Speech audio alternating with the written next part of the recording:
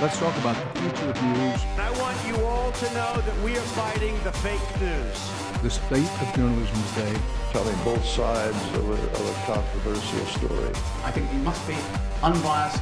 It's honesty, fairness, truth. That is our job. That is our job. That is our job. That is our job.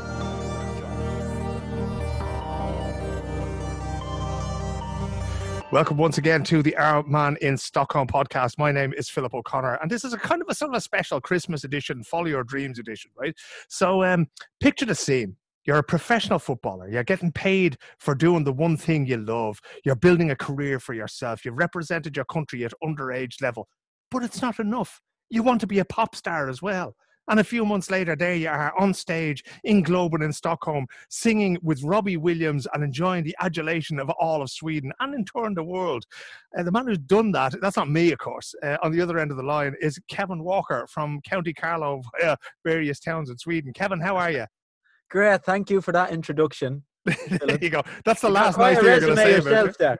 You're quite resume yourself there. So don't. I do. But the great thing shine all the spotlight on me here. The great thing about this podcast is I get to talk about what other people do. The only time I ever talk about myself is when I'm defending myself in court, which happens all too often. All right. You know? Kev, just for the people who sort of don't know you, and there's very few of them in Sweden, but there'll be a few in Ireland.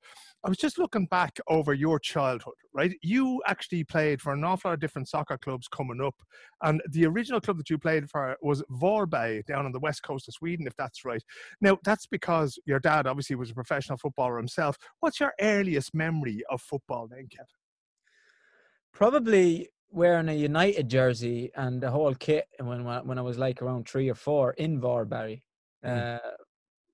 Yeah, maybe I'm stretching that a bit. Maybe I'm 5 or something like that. But me and my brother kicking the ball around, and I actually remember my first training session. I was a year younger than the other lads, but my dad got me in, and the first thing that happens, we were playing indoor, and I get quite a strong volley right in the chin. And I wiped my nose and I kept going, and all the parents were giving me applause and stuff. So that was me up and running then and taking it on the chin from the beginning, you know. Yeah, on such things, careers are built. Yeah. And I remember getting out there and all of that, but my mother always lets me know history and stuff. So that's probably why I think I remember it happening as well, like, you know. Oh, the important thing is that somebody remembers it, you know. Yeah. But as it was, like most kids are coming up, say if you were from Stockholm here and you played for Brommapojkarna, who claim to be the biggest club in Europe, 4,000 players, right? But you actually moved around. You played in Kalmar and you played in Sundsvall and you played in Örebro, the town where your parents now live.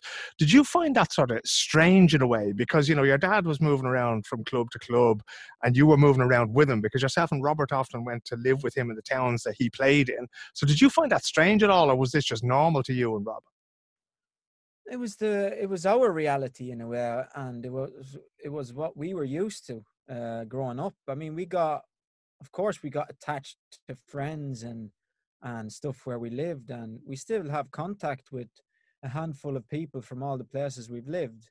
It's difficult to know if the grass is greener on the other side, because this was sort of my backyard that I grew up in, and we bounced around a little bit, and you know, I feel all the better for it, looking back now, and it's helped me to be very social and outwardly, and gaining friends was no problem when you were quite good at sports when I was growing up. So that helped, you know, moving around, and then we were very tight as a family as well. So, I wouldn't have had it any other way looking back. From the outside looking in, that's fairly obvious from the beginning, right? But I know your dad. Your dad's a tough man, you know. So was he hard growing up? Did he sort of, you know, in Swedish we say ställa krav, did he sort of set the bar very high for yourself and Robert growing up? He set it in a way that it was always challenging, and he showed me a paper the other day where he himself he was going through his office and he found this note in a notepad, and he was sort of structuring up what he was going to do with us during the next coming 6 months or something. And it was like, 3 times a week we're out doing stuff in the garden, and then we'll train extra, me and the lads, and then we'll read in the evenings. And he was he was very structured and given and planning time with us, and you know, we had a great childhood, and he was the alpha male without a doubt, but Still is. he was also the gentlest man you could ever have as a father. I think he was so good at steering us with his mental sort of way of coaching us.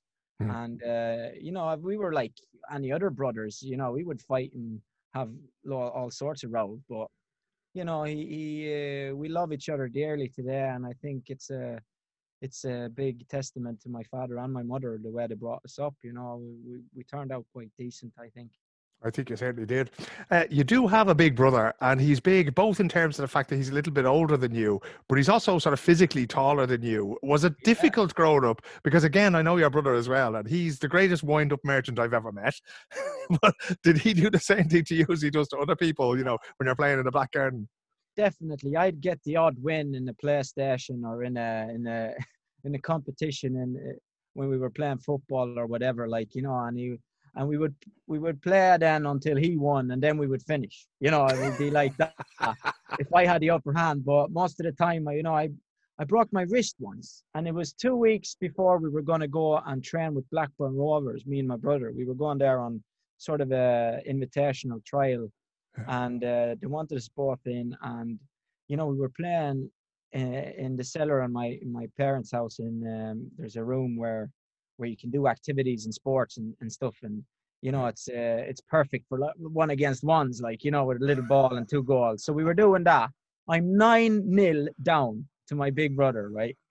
And he has the ball and he's teasing me, and then I try to do a slide tackle because he's an open goal and he's done me, like, you know, and he's just going to slot it in for 10-0 and the win. You know, we were playing to 10, and I broke my arm, you know, 2 weeks before and I get caught on the floor and I break my arm, and we're in bits, everybody. And you know, it sort of helped me to have somebody better and physically more developed than me during my whole childhood, because I was always aspiring to something better than myself. And I think he's a massive part in my development. And we ended up going on the trial, and we did very well.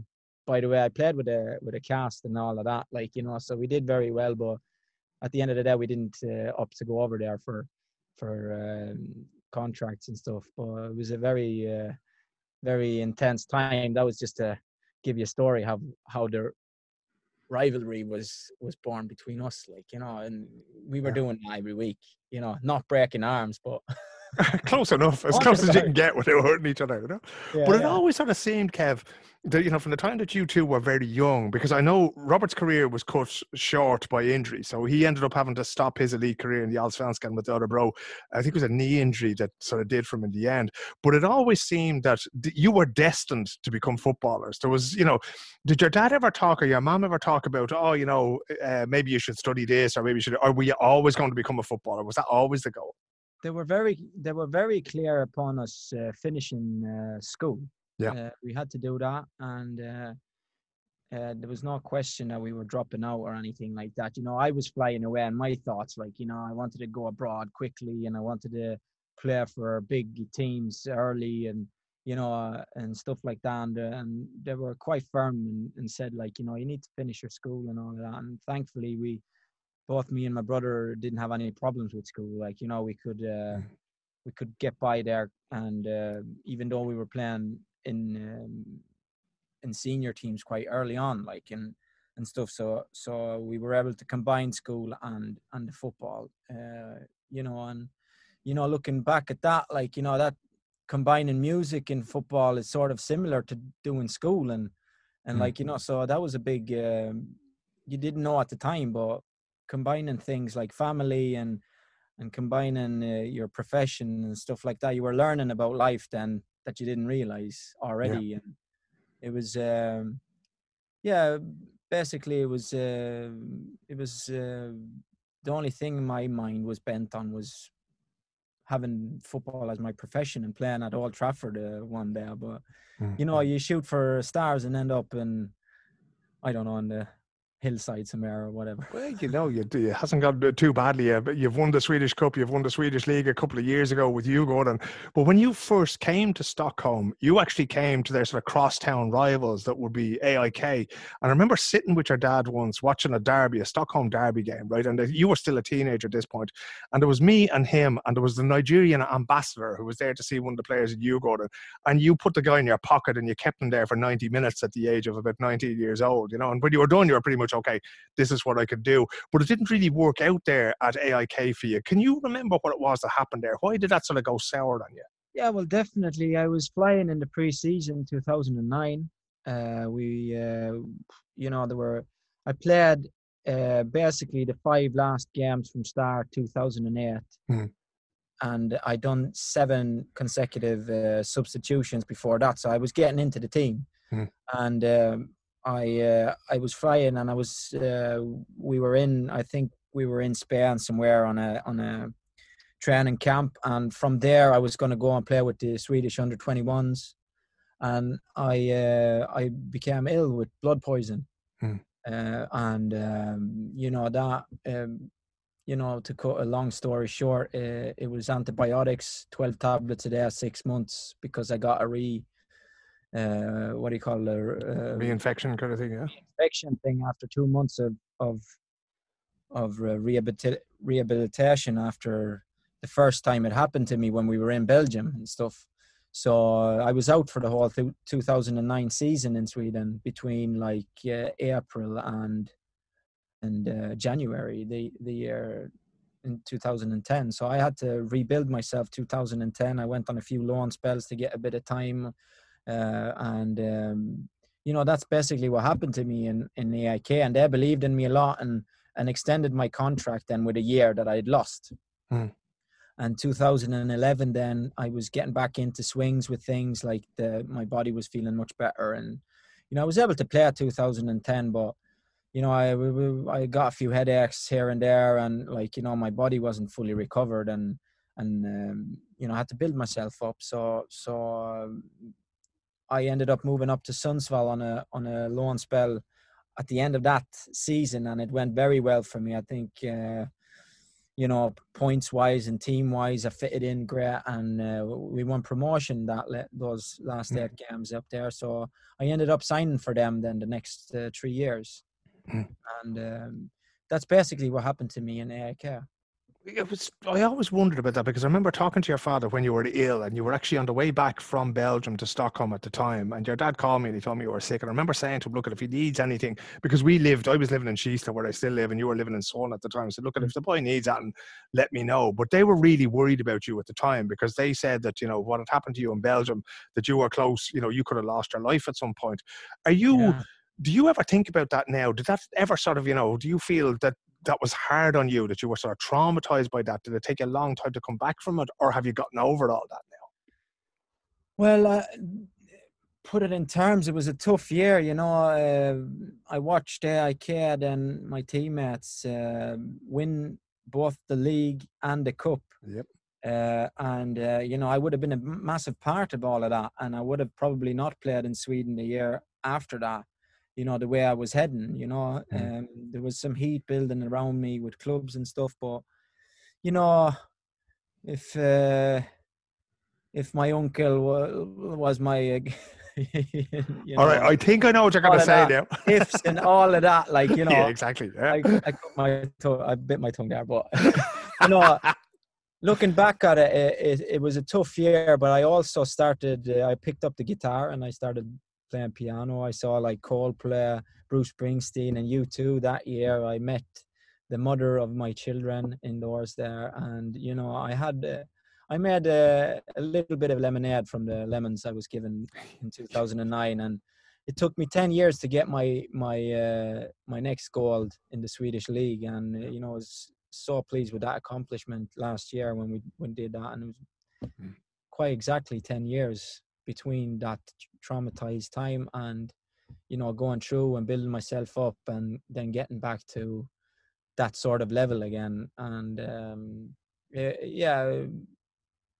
it's nice to look back at things and realize that you can get through most things in life. If you have the right people behind you and you work hard you can accomplish things. I remember after you got sick there, it must have been probably 9 or 10 months after you got sick. And I had 2 very young children at the time. They're a lot older now. And you came over and you sat on my couch and I got a guitar. And you came in and you played the guitar. And I kind of thought, here's this young fella coming in here now and he won't know his way around anything, and that kind of, and you were brilliant. And you were only playing the thing about 6 months at that point, but you'd played it so much that you were fantastic. When did you start writing songs? When did you get the idea that you wanted to write songs for yourself? It was in that period, and I was, I loved John Mayer at the time. Yeah, still do, and he was massive, and I love the sound of acoustic guitars with Eric Clapton's music, and music has been a massive interest in my life, and I just felt like I can't sit and play a PlayStation all day long now when I'm ill and wasn't allowed to train that year. You can't be a real footballer if you can't do that. Well, I mastered the FIFA a long time. That's true. That is true. Yeah, there was no more mountains left to climb. Modern warfare as well, up in the ranks every time. But I felt like I need to do something, and I didn't really feel like studying or so something creative, and it was pretty difficult to play John Mayer songs. It certainly was. That was what impressed me. Can't master. He's the master, So I started writing my own stuff out of chords and different shapes that he was doing in his songs.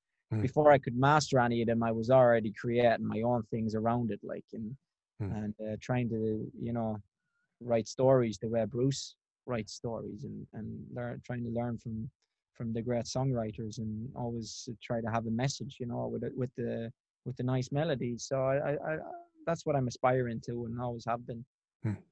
So 2008, 2009, you're flat on your back, you're taking 10, 12 tablets a day. A couple of years later, you've been let go by AIK, you're up in Sundsvall, you met the woman who will become the mother of your children, you've picked up a guitar for the first time, and somebody along the line said to you, right, have you thought about this pop idol thing? It's called Idol in Swedish. Have you thought about doing this pop idol thing? Where did that sort of come from? Because it struck me as being the most impossible thing, to be a professional footballer and be live on the television from Stockholm every Friday night. Whose idea was that, Kevin? It wasn't mine. But I'd really got bitten from guitars and stuff, and I bought a really expensive Martin guitar, John Mayer signature model from Martin Guitars in America, and a down payment 500 kroners a month for 5 years, and I was sort of in the midst of all of that, and Pop Idol were in town, and they'd seen me sing in a open mic thing in the casino, because we had a centre back who couldn't go. He was a bit of a pianist, and he'd been asked to do that. And long story short, they'd seen the clip and the footage, and can you come in and do an audition for us? We're looking for talent in town. And I was off that day, and I called my brother and I called my dad, and I was like, should I go in for this? And yeah, somebody might see you and you might get to go in and record a song or whatever, all right, I'll do it for a laugh then, and just feel it in. And it ended up being more than a laugh, and a hell of a ride to excel and get another industry I could walk into, and I've really enjoyed music, and it's been great. But that's like, for those few weeks that competition was going on the TV here, right? It's hard to describe to people who aren't Swedish how big Schlager Festival and the Eurovision, that kind of thing is, right? But this was everywhere, Kevin. People were going on, oh, Kevin's playing an away game now. What's going to happen with the club? What songs are he going to play? So you were in the pink pages, which are the sports pages in the country's biggest newspaper, and you were in the entertainment pages. When did you sleep during all this? When did you train and rest and eat? I was sort of in the eye of the storm. I was everything was planned around it. I didn't miss a single session with my team. I missed rehearsals for the shows on the Fridays, which I would have benefited of attending. But I was trying to learn the trade as we went in the middle of live television, and it's not easy. Trying to. I remember the songs, your cue with the cameras, and on top of that, we're preparing for an important game on Sunday. And I'm sitting in a taxi home, and I'd train Saturday morning after arriving late at night, and you know, I'd go train and then I'd go home and sleep after the session. And, you know, I was never knackered. I was never, ever did I feel tired or anything. I don't think it would have worked as well with 2 children. You know, it was the right period in life to do that sort of thing, young and fresh. And never once did I feel tired or complain about it. It was, when I look back, it just gave me energy, you know, except 1 or 2 times where I basically didn't have my best performances. But I got through that as well because I was totally new on stage and I didn't know how to react with my listening, and I didn't know what to look for or ask for in my in hearing on stage. Yeah. So I was getting lost in frequencies sometimes now looking back at it. But, you know, I got through it and I basically learned how to sing live on stage with a band and music and everything in front of 1.4 million viewers every Friday. Yeah. And it was amazing. And to have that school and that pressure to learn how you work under pressure is something I benefited enormously in my football. So... Lou Reed used to call that growing up in public, because there's just no more sort of public way of growing up than on that stage. You know, it was that's right. Crazy time. It went better and better and better, and every week, you know, despite one of the judges being a fucking idiot, every week, because if you remember, I almost got into a row with him on the night of the final, but we won't tell that story here. There's legal issues. But it went better and better and better for you every week, and all of a sudden you find yourself there in the final, right? So at that point, I'd been in touch with people back in Ireland and said, okay, we have to tell the story of this kid. This is just unbelievable. You know, a few years ago he was out, like, really down on his luck. His football career had taken a downturn. Now, you know, all of a sudden he's in this final, and people started to get interested in it. And they said to me, can you go along and film it, whatever happens, because you were in the final, right? So you get to the final of this whole thing. It's huge. It's in Globen. It's in one of the biggest, most iconic venues. I've seen U2 play there. Metallica have played there. Everybody, Rolling Stones have played there. Now Kevin Walker is playing there with, you know, Swedish mom and a dad from Carlow and that. How did it feel waking up that morning? Because you also got to sing with Robbie Williams. Was that a surprise to you? Did you know this was coming? They told us a week before that he was going to be involved in the final, and they said it was going to be a duet. So we were allowed to rehearse and stuff before and learn his song, and that he was going to perform from his new album, like a big band sort of thing he was doing at the time. Yep. But I've never been as nervous as when we were going to go in for the rehearsals with him during that day. And I was in bits, you know. I'd gone through it all, and, you know, and you'd think that I'd be weathered at this stage, like going into the final and just enjoy that. But it was the worst feeling ever. Like, you know, it's Robbie Williams. How you feel? Okay, I'm in bits. I was lying in like a fetus in the couch, you know, and in my little room there, and well, you all right? You know, Robbie Williams. Have you seen Nebworth? Have you seen like 300,000 people? He was a massive inspiration growing up, and listened to his music so much, and come out, and he's the nicest man you'd ever meet.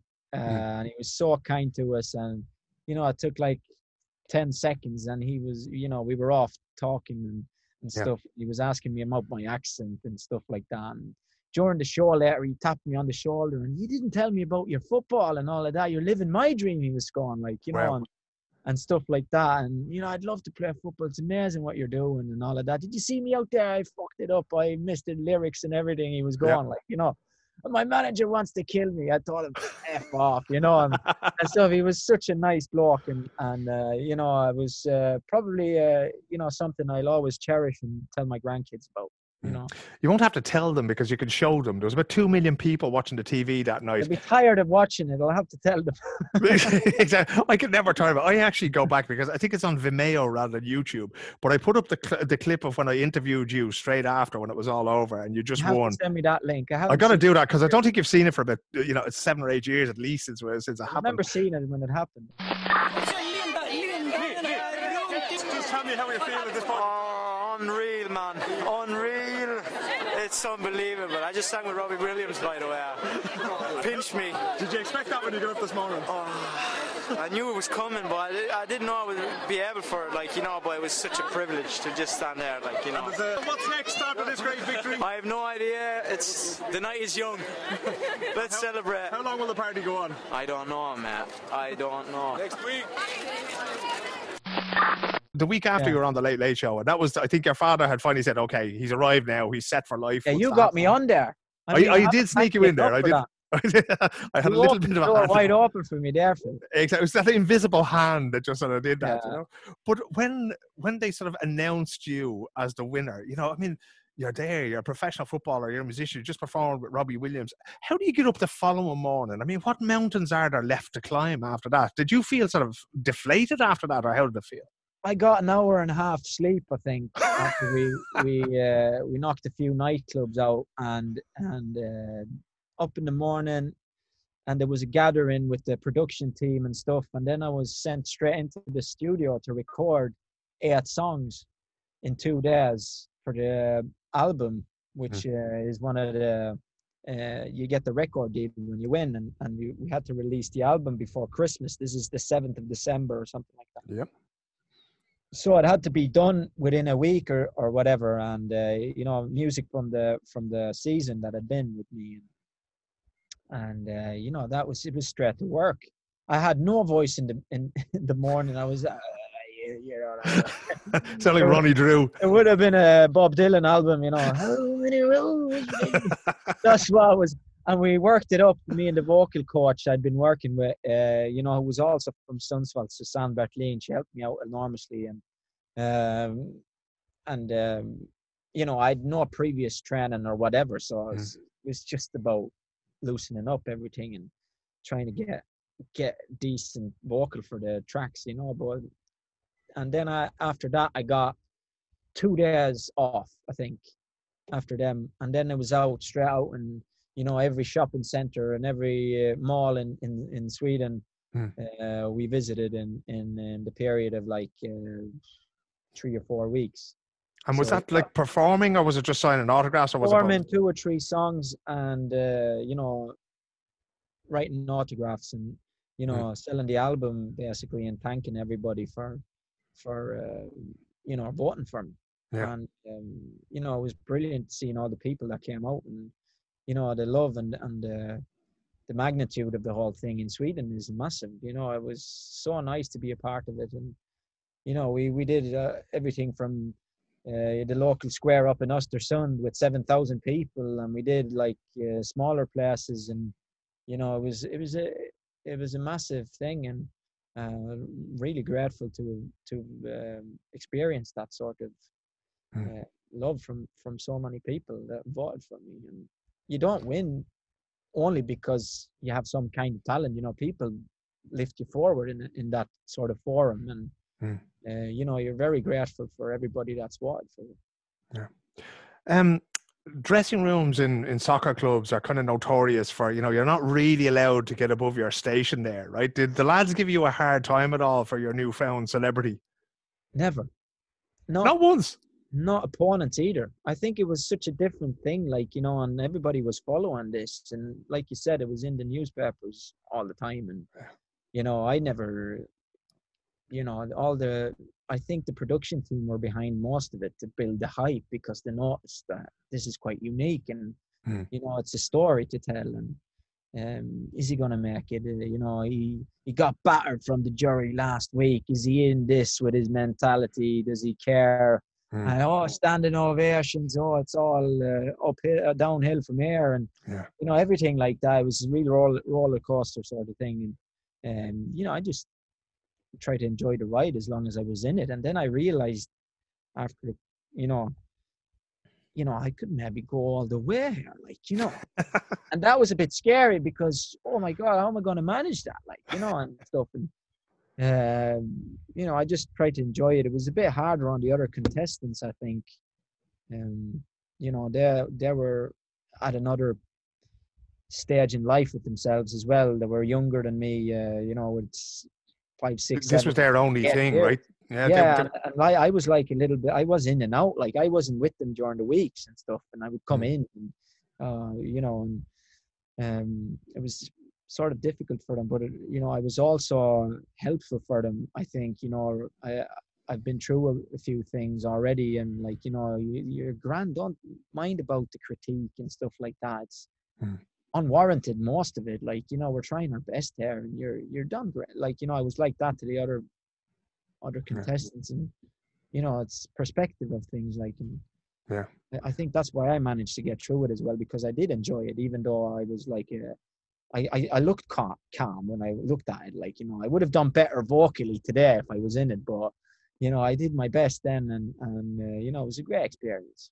It's fantastic to see what happened afterwards, because you managed to keep the music going in parallel. And if we sort of fast forward a couple of years, all of a sudden you were back in Stockholm playing football. But as I mentioned, it wasn't with AIK, it was with Djurgården, who are their sort of hated rivals here. I remember you and your family and everything being sort of threatened at that time. So people were saying they were going to come and kick your head in and smash up your car and that kind of thing. How did you feel signing that contract? Because you had a great relationship with AIK, with the fans, with the players and the club. And then all of a sudden, the best contract that's on the table is with their rivals. How did you feel? How did that make you feel? Did you have sort of, was it difficult to sign that? It was basically Bosse Anderson, the sporting director of Djurgården, phoned my dad up when my contract was expiring, and I was doing very well up in Sundsvall, and I was captain the team, and we were on the way back to Allsvenskan. And I felt like the club in Sundsvall was in good shape if we won promotion, and I'd done my games up there, over 100 of them. And, I gotten in everything I needed to rebuild myself after my blood poisoning, and it was the right stage and the right time for that. But now I needed another challenge, and, Bosse saw my qualities, and he wanted my leadership, and he wanted my qualities as a football player. And, it was a great marriage in that respect.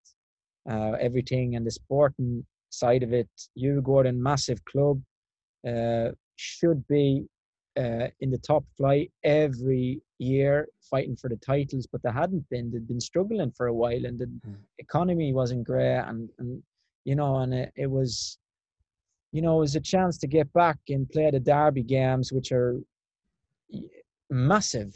The derbies in Stockholm are up there with the not like Barcelona, Real Madrid sort of thing, but they're up there with the Galatasaray matches and that, and the magnitude and the fans and all of that, and the actual volume of the fans and everything, and the tifos and the whole build up to the games are massive. And I think that the games are ranked top 5 rivalries in European football. Oh, they're fantastic. They're just brilliant. I love it. Like, it doesn't matter to me who's playing. Like, I'll go to all of them when I can. It's incredible. Yeah, and it's such a great spectacle to be part of. And I wanted that challenge, and I wanted to build that club from being where it was to where it could be. And having said that, I've accomplished all of that together with my teammates and the club over 6 years, and we won the league and the cup, like you said. And we've been now the last 3 years, we were, I think we were 3rd, 1st and 4th this year. So we're up there, and, now it's time to kick on for a new club for me. And that's a different story. But going back to your question, I've forgotten what the question was now. Having such a relationship with AIK and then signing for Djurgården. Yeah, the challenge was tough in the beginning with all of that. And I knew there was going to be heat. Yeah. But, it was a little bit more than I expected maybe. But having said that, I had to turn away from the negative side of AIK, and I had to win over fans for my own sake in Djurgården. And I think I did that by being myself. And I was 100% genuine in my approach to the club and professionalism and the way I greeted everybody. I think the love I got now when I'm leaving has shown that in itself has probably been my biggest accomplishment individually. The way I was able to turn a lot of people into actually accepting me as one of their own, and being a great ambassador for the club both on and off the field. And seeing the magnitude in our profession as football players is not only football players, but actually building ourselves as a brand in itself. But working with the club to excel and making the product better. And it's been great. And now I'm looking forward to taking that knowledge into a new chapter. Over those last sort of 6 or 7, if you go back to the very end of your time at Sundsvall when you were coming in for you, was there any other clubs, was there any other sort of offers on the table that you thought, oh, that might be interesting, or was you the only thing? And has anybody else sort of put a bid in for you in the meantime? Yeah, well, in the middle of my Djurgården contract now, I was on the way to Denmark. There was a couple of clubs on the card for me there, but Norway as well. I had an offer from there, and was that Sandefjord? Your dad used to coach Sandefjord over there. No, I was from Start, a team that goes up and down a little bit, like. Yeah. And then there was, Aalborg and a few more were interested there. Good team there, yeah. It was interesting, but I felt like the best possibility for me to win something was Djurgården. Mm. And 4 months later, we won the Swedish Cup. Yeah. So after my extension, so I think I did the right decision there. But and then when I was going to sign for Djurgården, of course there was a few other clubs come in for me then as well. But the biggest challenge and the biggest thing I saw as a footballing thing was Djurgården. I thought was the best option. Yeah, it was the best chance of, like you say, it's a big organisation. Even if it's not going well, you think that there's always a potential there. They won a lot with Kim Källström and Isaksson was in goal, Krettenau and all these guys back at the start of 2002, 3, 4, Marcus Karlsson, all these guys. And a club that's been that big, it's like Gothenburg now. They're on their knees at the moment, but they won't be there forever. They're always going to come back. Not that I'm suggesting that you sign for them, but like you say, 6 years there, cup title, league title. Then they decided that they weren't going to renew your contract. Was that something that, do you feel let down by, because it's still the same sporting director, still Bosse Andersson, who I have to say is great bloke, bit of a wheeler dealer, a bit of a Del Boy sort of a character, but, he tries to do his best for the club. Is it disappointing then, Kev, after all that, for them to say, oh, you know what, go ahead, we let you go, kind of thing? Would you prefer to have stayed? It's been a tough autumn for me regarding the way my relationship with the coaches turned out. Yeah. And the way they viewed me as a player wasn't always, in my opinion, a fair assessment in relation to my performances in training and in games regarding my the players that I was competing with over my spot. And I've no problem with that. It's part of the game. It's part of the game, but when I felt like it wasn't honest in that regard to how I was being assessed, it was tough and difficult. But having said that, a great relationship with the sporting director, Bosse, during the years, and the VD, the managing director, yeah. Yeah, the manager director, Henke, as well. So, we've been very close working together to make the club better and stuff, and I've been a part of that and in everyday work. But, after we dropped out of the Champions League qualification this year to finish Varos, who were playing in the group stages with Barcelona and Juventus and everything, they went all the way. They were a good side, but they weren't great against us in the game, and I felt like we didn't really make ourselves justice in that game. And then we got knocked out of the Europa League as well, and then I felt like I wasn't allowed to be a part of them games, and I felt like definitely time for me to move on. So I had a chat with Bosse, and the dialogue was basically mutual, where we felt like the respect and I didn't have the confidence in the trainers, and they didn't have the confidence in me, and it was difficult for the club, no matter how much they would have liked to see me stay at the club, how they could justify that sort of environment for me. So that was basically the conversation we had.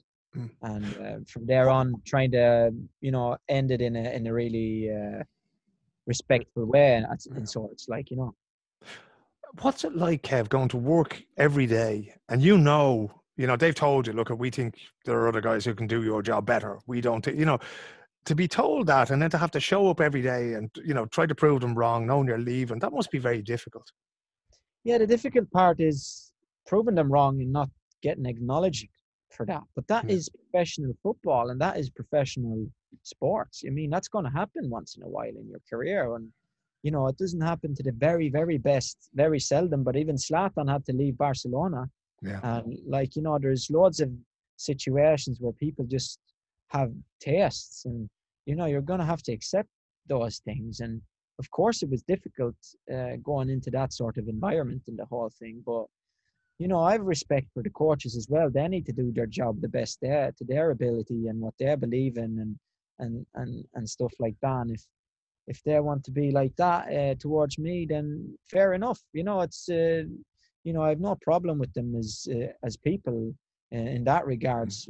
We, I agree to disagree, but at the end of the day, this is my livelihood and my career, and I felt like I was being short-sighted a lot at the time, and I didn't play in my real position for a good number of months, and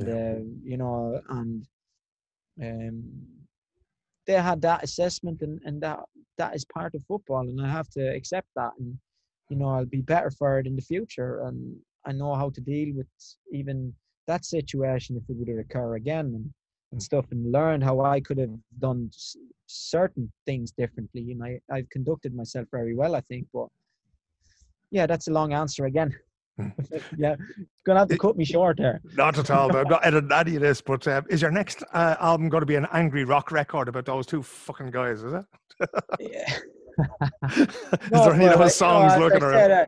I don't hold a chip on my shoulder now going forward. I'm going to use that sort of thing as fuel. Yeah. But it might get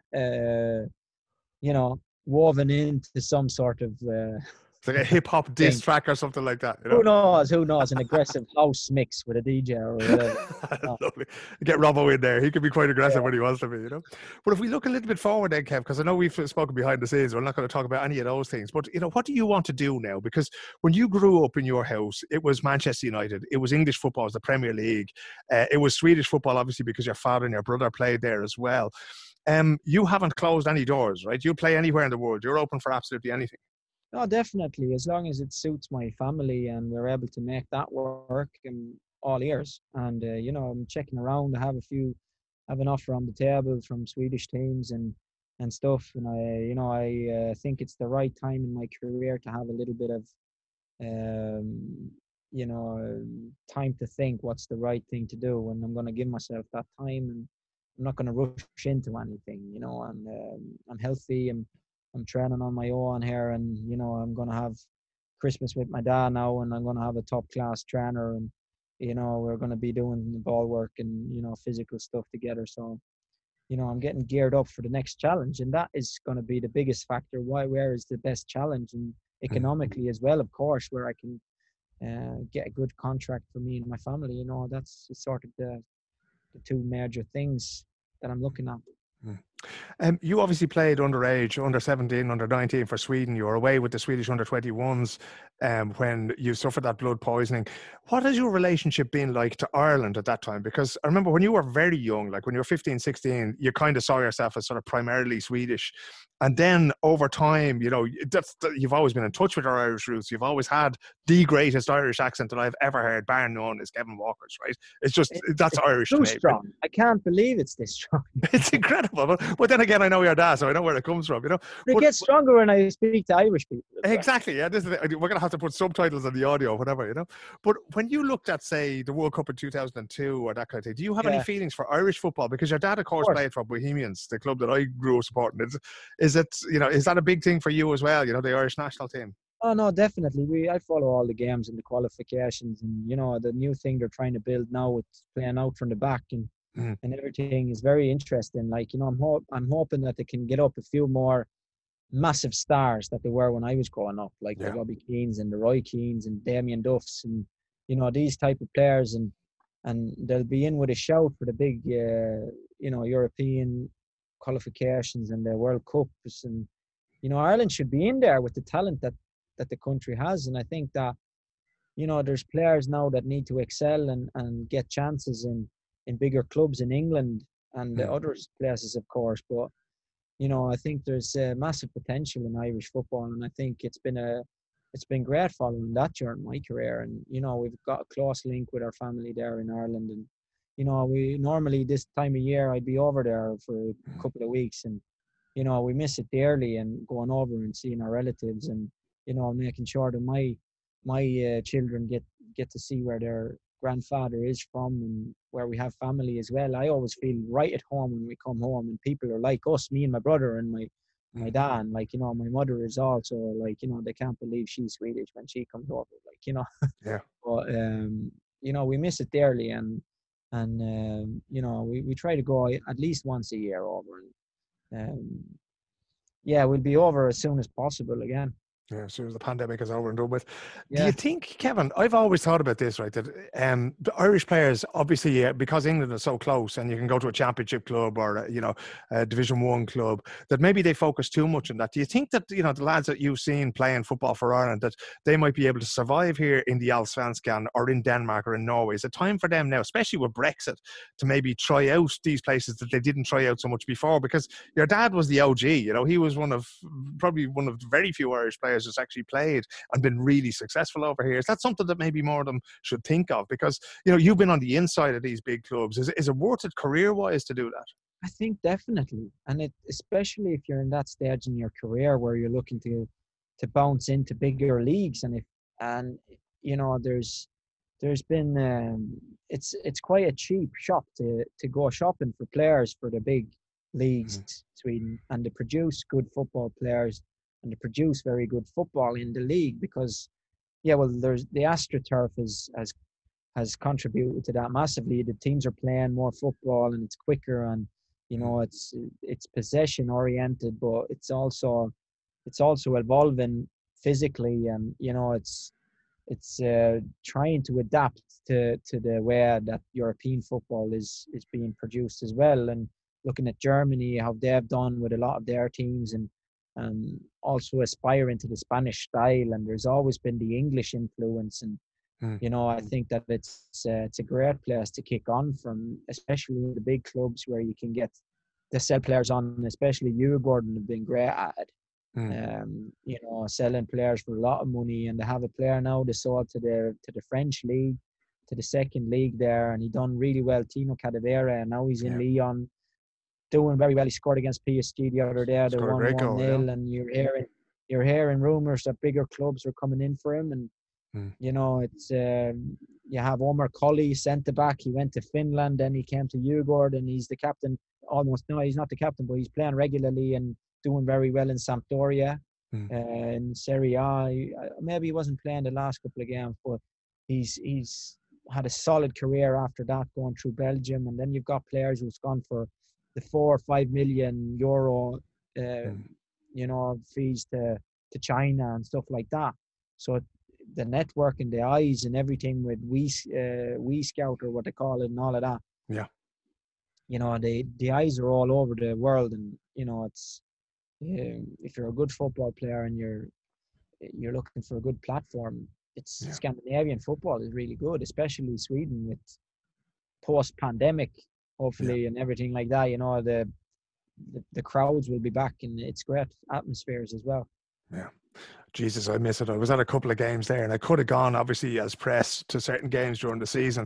I actually went to see you play once, and, you know, you can't even hang around. You can't talk to anybody. And it's horrible, because the social thing is a big part of that, you know, of actually going, talking to fans, talking to players. But I know Manchester United are just about to kick off. We're recording this on a Thursday evening here. I know you're looking at this going, wish you ever fucking wind up so I can get the popcorn. Oh, definitely not. Definitely not. I'm always up for talking to you, Phil. You know, so I'm definitely leaving that part in as well to make sure people keep listening to this podcast. But just one last question, Kev. You do it too seldom, though. Exactly, but that's the thing, like, you know, but whatever you do, there is that as well, you know, but there'll be a bit more now, you know, hopefully when you move to some, you know, big Italian club for your last contract or whatever. You have the football as a player. God knows you may still be involved when all this is over, when your playing career is over. You have the music. You have your brother who transitioned from being a footballer into a very skilled marketeer, filmmaker, content creator. He's made videos for your music. Where do you see yourself in 5 years' time? You mentioned that Pat, your father, had plans for what you were going to do every day when you were kids. What do you look at when you see Kevin Walker at 40? Are you 31 or 32 now? 31? 31, turning 32 next year, yeah. So 5 years from now, I'll be probably looking at the end of my footballing career. And last couple of years in Sundsvall or Örebro or something. Who knows? But thereabouts, I think 5 years is probably, you know, 3, 4, 5 years more playing football at top level, and see how the body reacts, you know, coming into those sort of periods in your late 30s there, like, you know. So we'll see how I cope with everything. I feel great today, thank God, and, you know, pushing on. But, you know, music is going to be my priority, and that's what I'm, you know, planning for long term, and that's what I'm wanting to do, and that's been my my plan all along, to kick on with my music and give it a real crack, you know, and stuff. And, you know, this year during the pandemic, not allowed to do any live gigs or anything like that, so I've done a bit of studying. I've studied at university on online, like from university, and done they call it högskolepoäng, 30 högskolepoäng. I don't know what that would transcend. Yeah, it's a number of semesters of college kind of thing. Yeah, and you know, it's been good, and I've learned more about music production and stuff like that, so I can you know, work with better quality. So that'll probably be my you know, writing music and creating stuff and releasing and going out and, you know, excelling in my artistry. That's my plan. I'll tell you what, right, before all this is over, you and me are going to have to go back to Ireland. We're going to have to go and find 10 or 12 songs. We're going to have to find the musicians in the pubs in Carlow and in Clare and Dublin and record them, because that's one part of our history that we have to get nailed down. But something tells me, there you go, something tells me that there's an awful lot more chapters in the story of Kevin Walker left to be written. A very Merry Christmas, good Yule to you and to your family, Kevin, and every success in what you do in the future, and we'll talk again soon. The same to you, Philip. All the best.